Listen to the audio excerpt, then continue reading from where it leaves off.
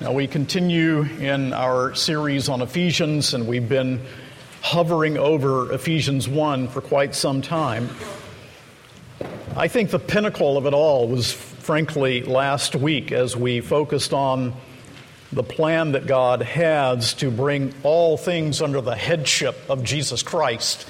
And I think it's so much the pinnacle that if you missed it for providentially hindered reasons, then I encourage you, please to go back and pick up that sermon so that you see the flow and the logic of everything that the Apostle Paul is saying in this first chapter of Ephesians.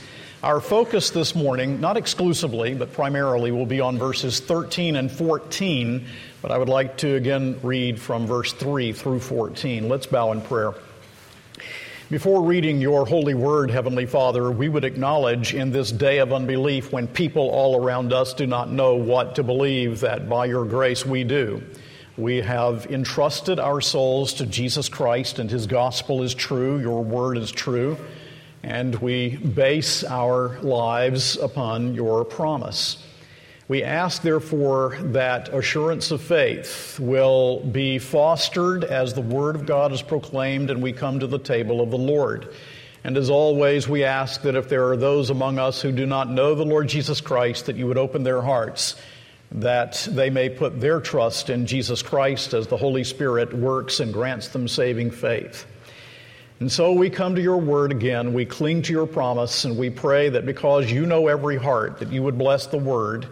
Yes, now in this service, but also in ways that are incalculable, ways we can't see, way down the line, that you would bless the preached word to the hearts and lives of your people, and especially of our children who are growing up under the hearing of your word. We pray in Jesus' name. Amen.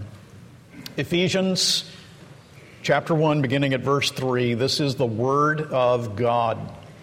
Blessed be the God and Father of our Lord Jesus Christ, who has blessed us in Christ with every spiritual blessing in the heavenly places, even as He chose us in Him before the foundation of the world, that we should be holy and blameless before Him.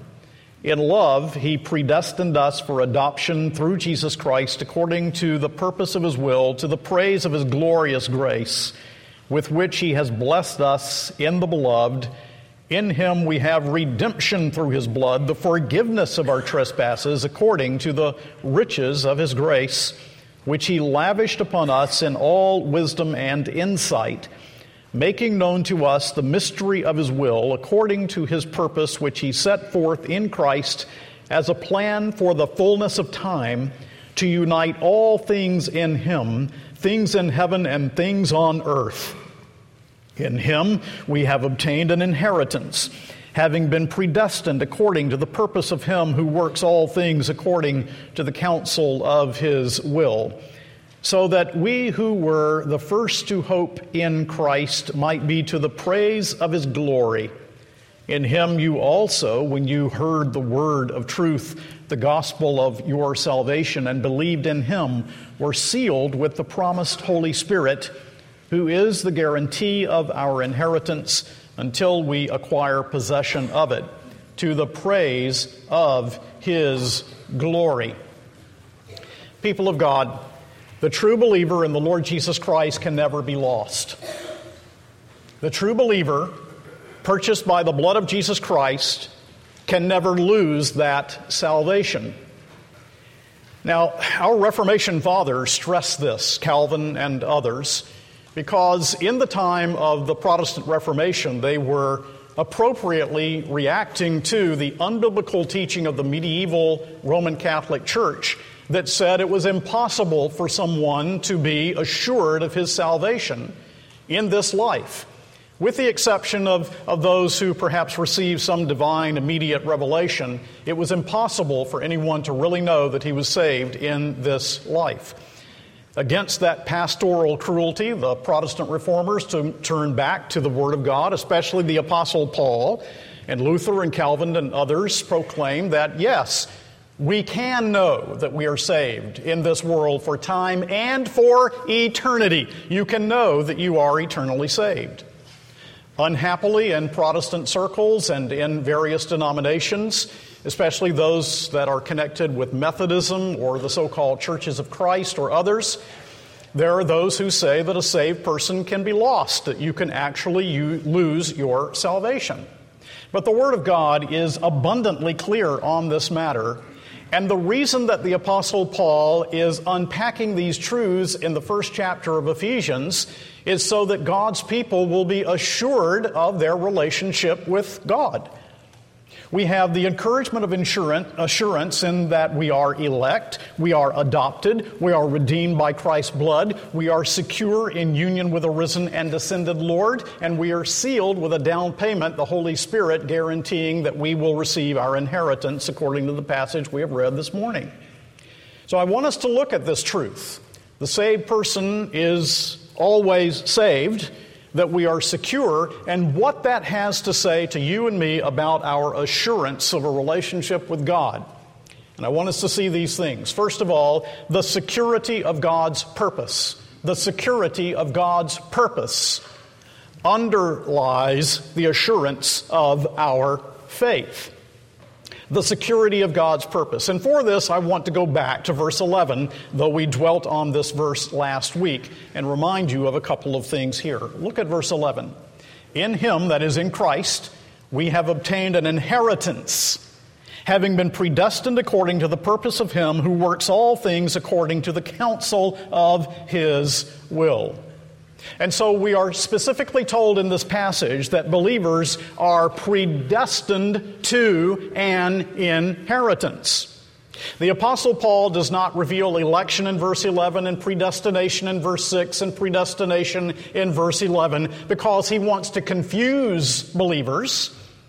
These things are revealed by God the Holy Spirit through Paul because he wants to assure you of your security in Christ and your relationship with Him. An inheritance is not earned. It is not worked for. We do not labor for it. It is not something that comes by merit. It comes by grace, and you have an inheritance given to you in sovereign grace. God's plan to bring us to our inheritance is predestined, and as we said last time, that means that God's plan for His people is an invincible plan. Nothing can frustrate God's eternal plan to save His own. And here we have the security of God's purpose. May I remind you again of the language of purpose that is found particularly in verse 11. In addition to the word predestined, we find that He works, which is divine providence. All things, that's the extent of God's moral government. After the counsel, that is God's eternal decree, of His own will, that's the first cause behind God's plan. Hence, we live as believers now as those who have this inheritance and are confident of God's invincible plan to bring us to the inheritance that He has promised us.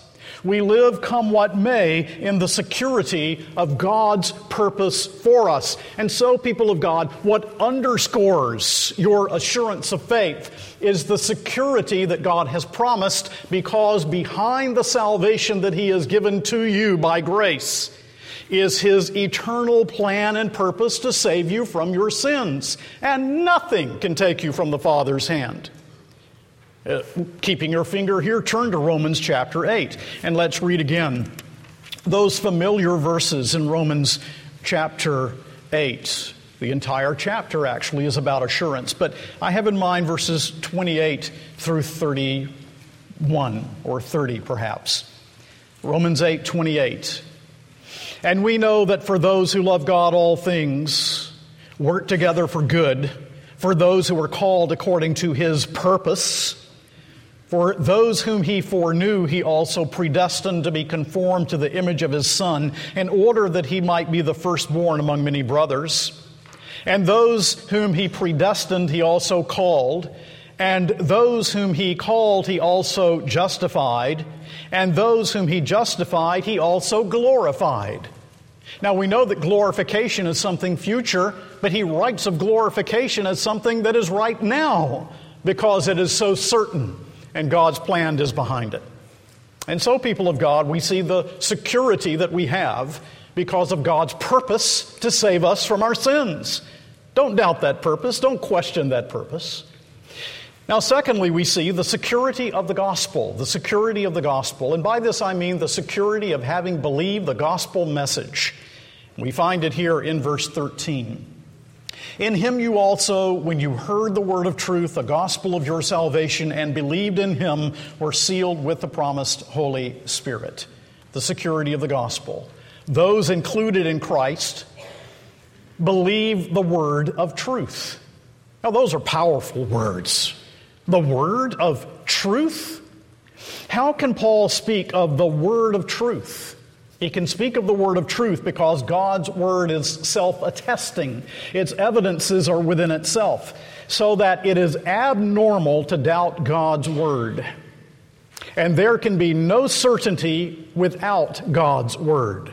And the only way in which you can be certain of anything is by basing your life upon God's word, the word of truth. Faith may be sure because of the object of our faith, who is the risen Christ, proclaimed in the word of truth. You know how Paul puts it in another place.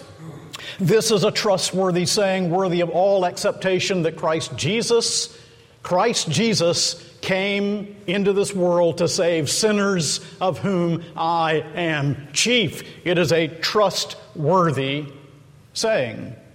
The security of the gospel comes from the fact that the gospel is true. God's word is true. And there is no surer ground than Holy Scripture.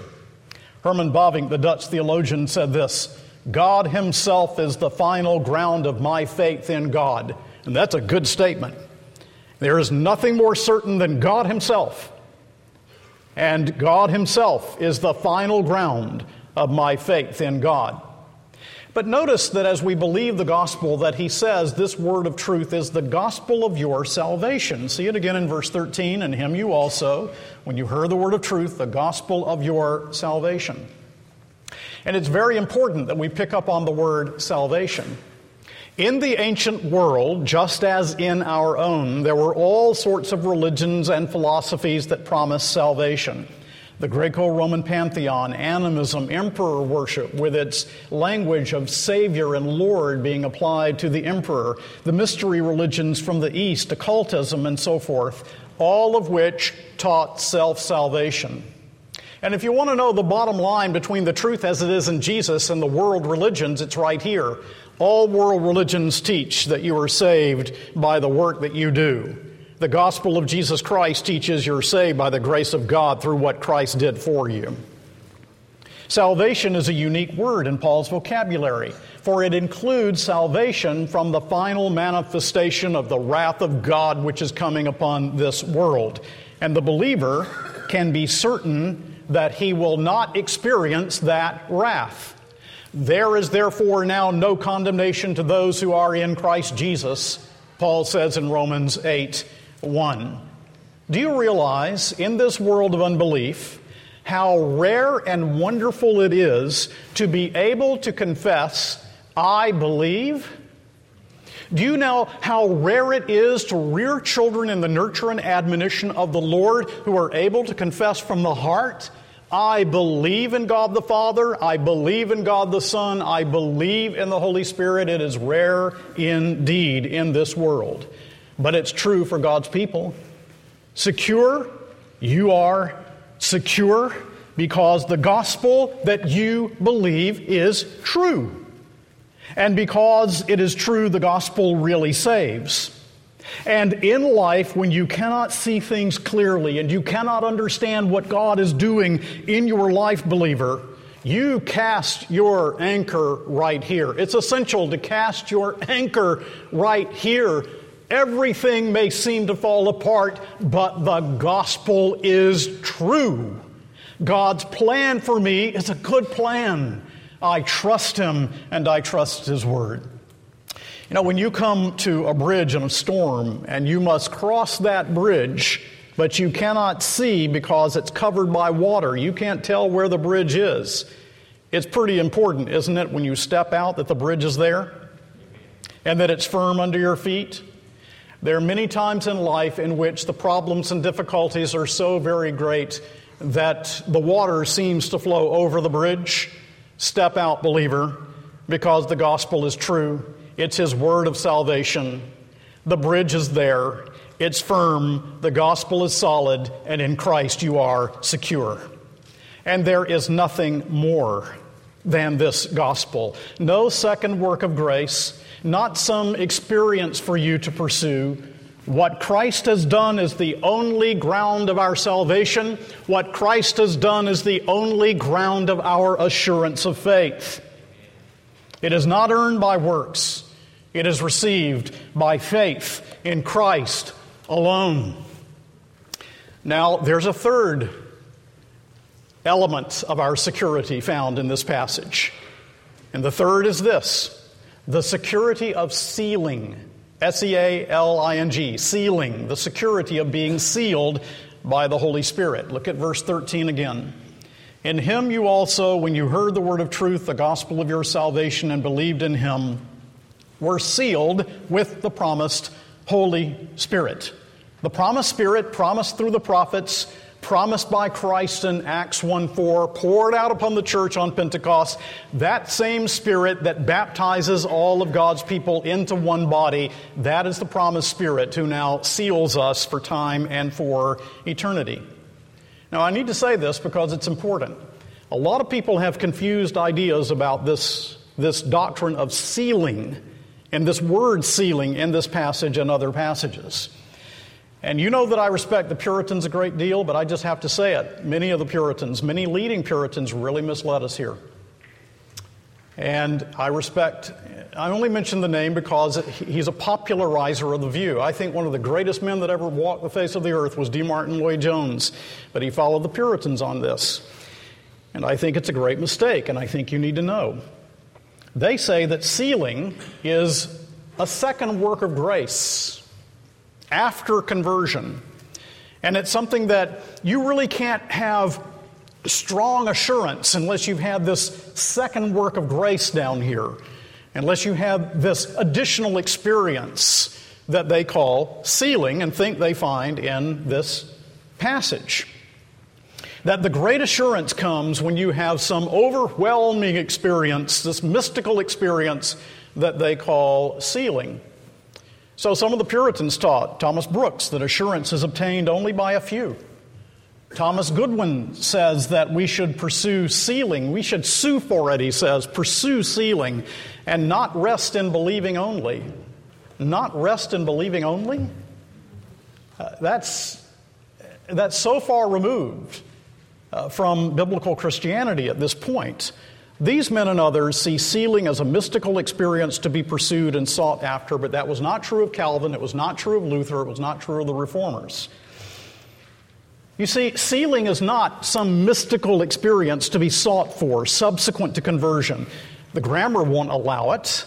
I think it's very plain here that the Apostle Paul links sealing with believing, and believed in Him were sealed with the promised Holy Spirit. Paul connects these things. It accompanies the hearing of the word of truth. And assurance of salvation also is cultivated in the same way by hearing the word of truth. God assures His children by believing in Christ. So what is this sealing anyway? What does He mean? Well, the term sphragus, seal, is used in a variety of ways in Scripture. And even though I think Paul the Apostle has one element particularly in mind, it's possible that he has a number of things in mind as he uses this word. First of all, a seal, you might recall, was a mark of ownership. Song of Solomon, chapter 8, verse 6, set me as a seal upon thine heart. It's a mark of ownership that you are the beloveds. 2 Timothy 2:19, but God's firm foundation stands bearing this seal, the Lord knows those who are His. The Spirit is God's testimony within our hearts that we belong to Him, that we are His. It's a mark of ownership. But a seal also in the ancient world was a guarantee that something was genuine. In Esther 3:12, the document that is sealed with the king's signet ring showed that it was the king's, that it was real, that it was genuine. When we notarize today, we notarize saying that something is valid. Same idea. In John 6:27, for on Him, speaking of Jesus, For on him God the Father has set his seal. That is to say, he is the genuine Son of God. But there's another element of sealing that we find in the use of this word in the ancient world, and it's protection from tampering. Protection from tampering. In Matthew 27:66, the tomb was sealed. In part that it might be designated that it was Rome's seal, but also so that it will be tamper-proof. If we turn to 2 Corinthians chapter 1, 2 Corinthians 1, verse 21, you see how Paul uses these terms again in another passage. 2 Corinthians 1, 21 and 22. In 2 Corinthians 1:21 and following, and it is God who establishes us with you in Christ and has anointed us, and who has also put his seal on us and given us his Spirit in our hearts as a guarantee. Or turning back to Ephesians chapter 4, verse 30. Ephesians 4, verse 30. The Apostle Paul says, and do not grieve the Holy Spirit of God, by whom you were sealed for the day of redemption. So the sealing of the Holy Spirit makes us ultimately tamper-proof. How many of you at Christmas have gotten these containers of cookies? You know, the Danish cookies and so forth. You see them at Christmas time. And they have this tape around them. And have you ever tried to get in those things? Somebody needs to let me know what to do, because I pull a little and it doesn't come. And the things are almost tamper-proof. You just can't get in the box. Well, in a far, far greater way, the Holy Spirit does seal us, and we are tamper-proof. That is to say, we can never fall away from what God has promised. The inheritance really is ours because we are sealed for that inheritance. And pick away as someone might or the devil does, no one can take us from the Father's hand. So Paul tells us that the Spirit testifies to our spirit that we are God's children in the 8th chapter of Romans. Using the Word, the Spirit convinces us that we are God's children. And so the Spirit makes us tamper-proof and assures believers of this reality. So if you are a believer in Jesus Christ, you are sealed with this promised Holy Spirit all the way until the receipt of your inheritance when Jesus comes again. But he says something else. He says that the Holy Spirit not only serves as a seal, but fourthly, the fourth element of security is the security of a down payment. The security of a down payment. Now, look at these verses again, verses 13 and 14.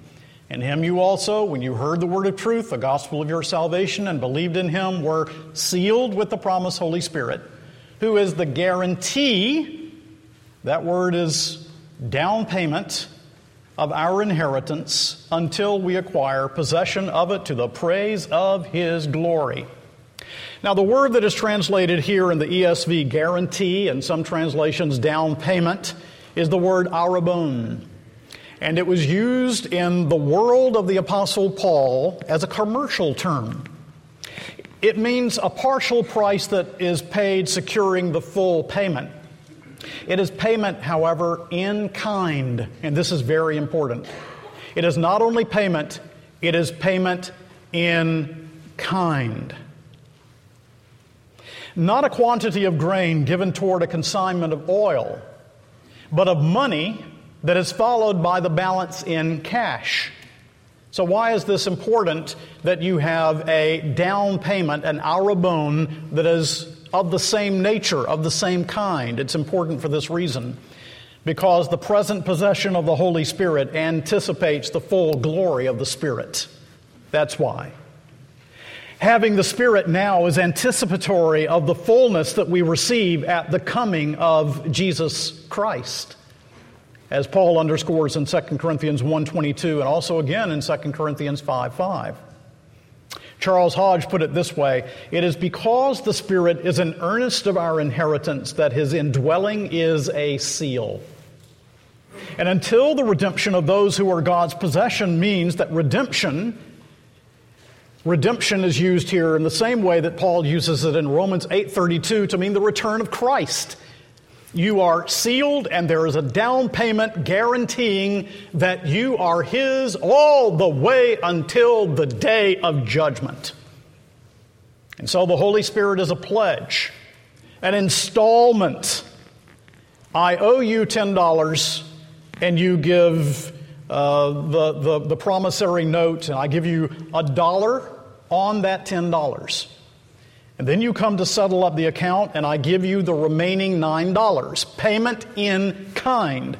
The Holy Spirit indwells you as payment in kind of what you're going to receive in the fullness of your inheritance.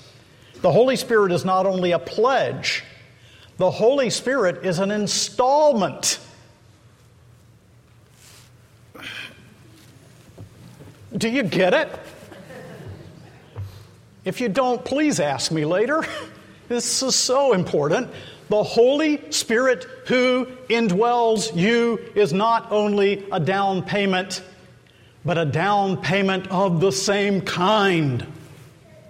The Spirit who indwells you, the Spirit of glory and grace, that you will know and experience without hindrance when Jesus comes again. Already indwelling you. This means that you are secure in Christ. And God has pledged Himself to bestow this inheritance. You know, I read somewhere that both Corinth and Ephesus were centers for the lumber industry. Logs would be sent from the Black Sea, and notice would be sent to the firms, the various firms that the rafts were in the harbor. The logs were examined, earnest money was paid, and the logs were sealed so that when the logs were drawn out many weeks later, each firm would take the log with its seal on it. The earnest of your inheritance has been given. The seal of the Holy Spirit is within you. And when Jesus comes again, He will have no trouble identifying you and pulling you out. And notice this. He says here at the end of verse 14, until we acquire possession of it, the possession of that inheritance, to the praise of His glory. So what is the final, most ultimate basis for the security of the believer in Christ? God says, I'm doing this to display my attributes. I'm doing this for my own glory. So I want to draw some applications in addition to the ones we've mentioned so far. I want to draw some applications from these truths. And I want to emphasize that assurance should be ours as believers in Christ. Because believers are secure in Christ, believers can be assured of their salvation in Christ. As Calvin put it, faith is destroyed as soon as certainty is taken away. And if you're a believer in Christ, you can be sure, you ought to be sure of your relationship with Him. So here are some applications I want to draw. First, certainty of forgiveness comes by believing the gospel. Certainty of forgiveness comes by believing the gospel. It is not earned. It is not obtained by works. And when we believe, we are justified, and assurance comes with it. Christ earned your assurance for you, believer. You really should enjoy it. It's a benefit of the gospel that He wants you to enjoy. Certainty of forgiveness comes by believing the gospel. Secondly, assurance of your salvation. This is the norm for God's people, the norm. Can we be acquitted from our guilt in a court of law and not know that the judge has been merciful to us? Can we have the comforter but have no comfort? Can a woman be married to a loving husband without knowing she belongs to him? In a far greater way, assurance is the norm for God's people. Which leads me to say, thirdly, if your assurance is clouded over, though there might be several reasons, I'm going to mention the top two. If your assurance is clouded over, the top two reasons are these. Either you've received some really bad teaching on this subject. I heard of a church with over 1,000 members recently with only 5 people coming to the communion table. And the minister was constantly warning them that maybe that's too many. You see, it's based in that view, that terrible view that I mentioned earlier. That's not right. Bad teaching. But if your assurance is clouded, it can also be because of consistent disobedience. Because you're not believing and repenting every day. Consistent disobedience. Which if you were a Christian, you will not be able to continue in, but you can for a time. Consistent disobedience. Works are evidences of our justification. We are not justified by our works. Holiness of life is a confirmation of our salvation, but never the ground. The ground is the merit of Christ alone. But understanding these things can be obscured by consistent disobedience. Listen to me. I think these are the words of my friend Sinclair Ferguson. High degrees of assurance are never consistent with low degrees of obedience. High degrees of assurance are never consistent with low degrees of obedience. The obedience is not the ground of your assurance, but if you constantly disobey, it will obscure your sense of assurance. But now let me say this, fourthly, assurance is not earned or obtained by works. I want to stress it. One of the great confessions of faith from the Protestant Reformation is the Belgic Confession, and in chapter 24 it has these lovely words. We would always be in doubt, tossed to and fro without any certainty, and our poor consciences continually vexed if they relied not on the merits of the suffering and death of the Son of God. So if you rely upon the merit of the Son of God in your place, really trust the merit of Christ, really trust what Christ has done for you, then your conscience will not be continually vexed. And that leads me to say this, fifthly, if you struggle with assurance of faith, I mean the truth of it, the doctrine of it, the realization of it, then I charge you to study this chapter and to study the 8th chapter of the book of Romans. You remember that chapter? Romans chapter 8. We groan for the resurrection of the body. That's assurance. We know all things work together for good. That's assurance. We know that Christ died for us and no one can lay any charge against us. That's assurance. We know that Christ intercedes for us. That's assurance. We know that nothing can separate us from the love of God which is in Christ Jesus our Lord. Indeed, that we are more than conquerors through Him who loved us. That is assurance of faith. I can hear the objection. Someone says, doesn't Paul say that we should examine ourselves to see if we be in the faith? And doesn't Peter say that we must make our calling and election sure? Absolutely. But the purpose of those exhortations is to get you focused again on the gospel and not on yourself. The purpose is not for God's people to rake around in doubt, but to come out of yourselves into Christ by faith. So the idea that the Father gives assurance to a very few of His children cannot be condemned too strongly.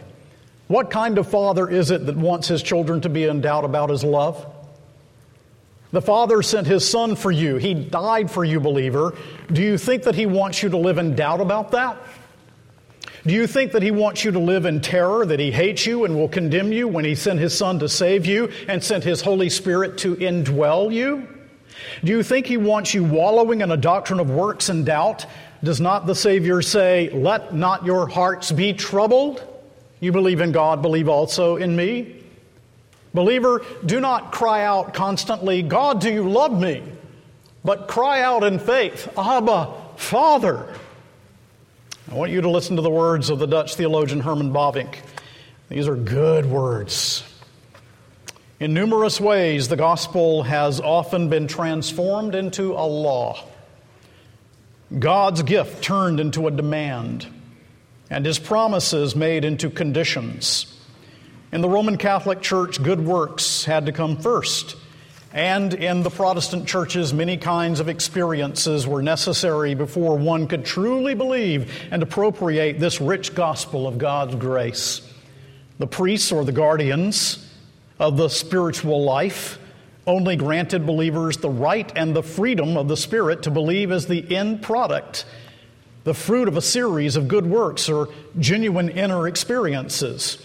Faith was separated from its object, the grace of God in Christ, by a long list of activities, and it was duty-bound to constant examination of and reflection on its own development.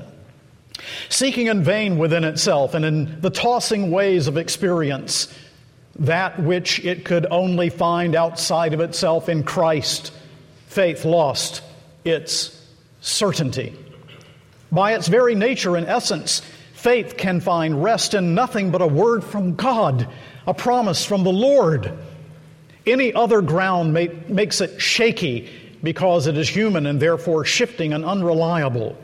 Only a word from God can give life to our souls and provide an immovable foundation for the building of our hope. When all human things obtruding between God's grace and our faith are eliminated, and when our faith fastens on God's promises directly and immediately, then faith will be certain and unshakable. Then faith no longer rests on a subjective, changeable foundation, but on the objective, abiding foundation. The unshakableness of the foundation is conveyed directly to the person who, rescued from life's shipwreck, plants both feet firmly on it in faith. When the plant of faith is allowed to take root in the ground of God's promises, it will naturally bear the fruit of certainty. The deeper and firmer the roots anchor themselves in this ground, the stronger and taller it will grow, and the richer will be its fruit. Now I ask you, are those not wonderful words? The deeper you ground yourself in the promises of God, the deeper and firmer your assurance of salvation will be. The more you sever yourself from the word proclaimed, from the promises that are given to us in Scripture, and live without them, then the more shaky your assurance will be. So, people of God, assurance can be cultivated, and the God-ordained means for cultivating assurance is not morbid introspection, is not constantly looking for evidences of God in the work of the soul, is not mystical experiences, is not a second work of grace. But God's way of cultivating assurance is listening in faith to the preached word and read, in which you hear God's promise, and the sacrament of the Lord's Supper, in which we take God's promise into our very mouths. And so I close with these words from the writer of Hebrews, chapter 10. Therefore, brothers, therefore, my brothers and sisters, therefore, brothers, since we have confidence to enter the holy places by the blood of Jesus, by the new and living way that He opened for us through the curtain, that is, through His flesh, and since we have a great high priest over the house of God, let us draw near. He means near in communion with God. Let us draw near with a true heart in full assurance of faith. And God's people said, Amen.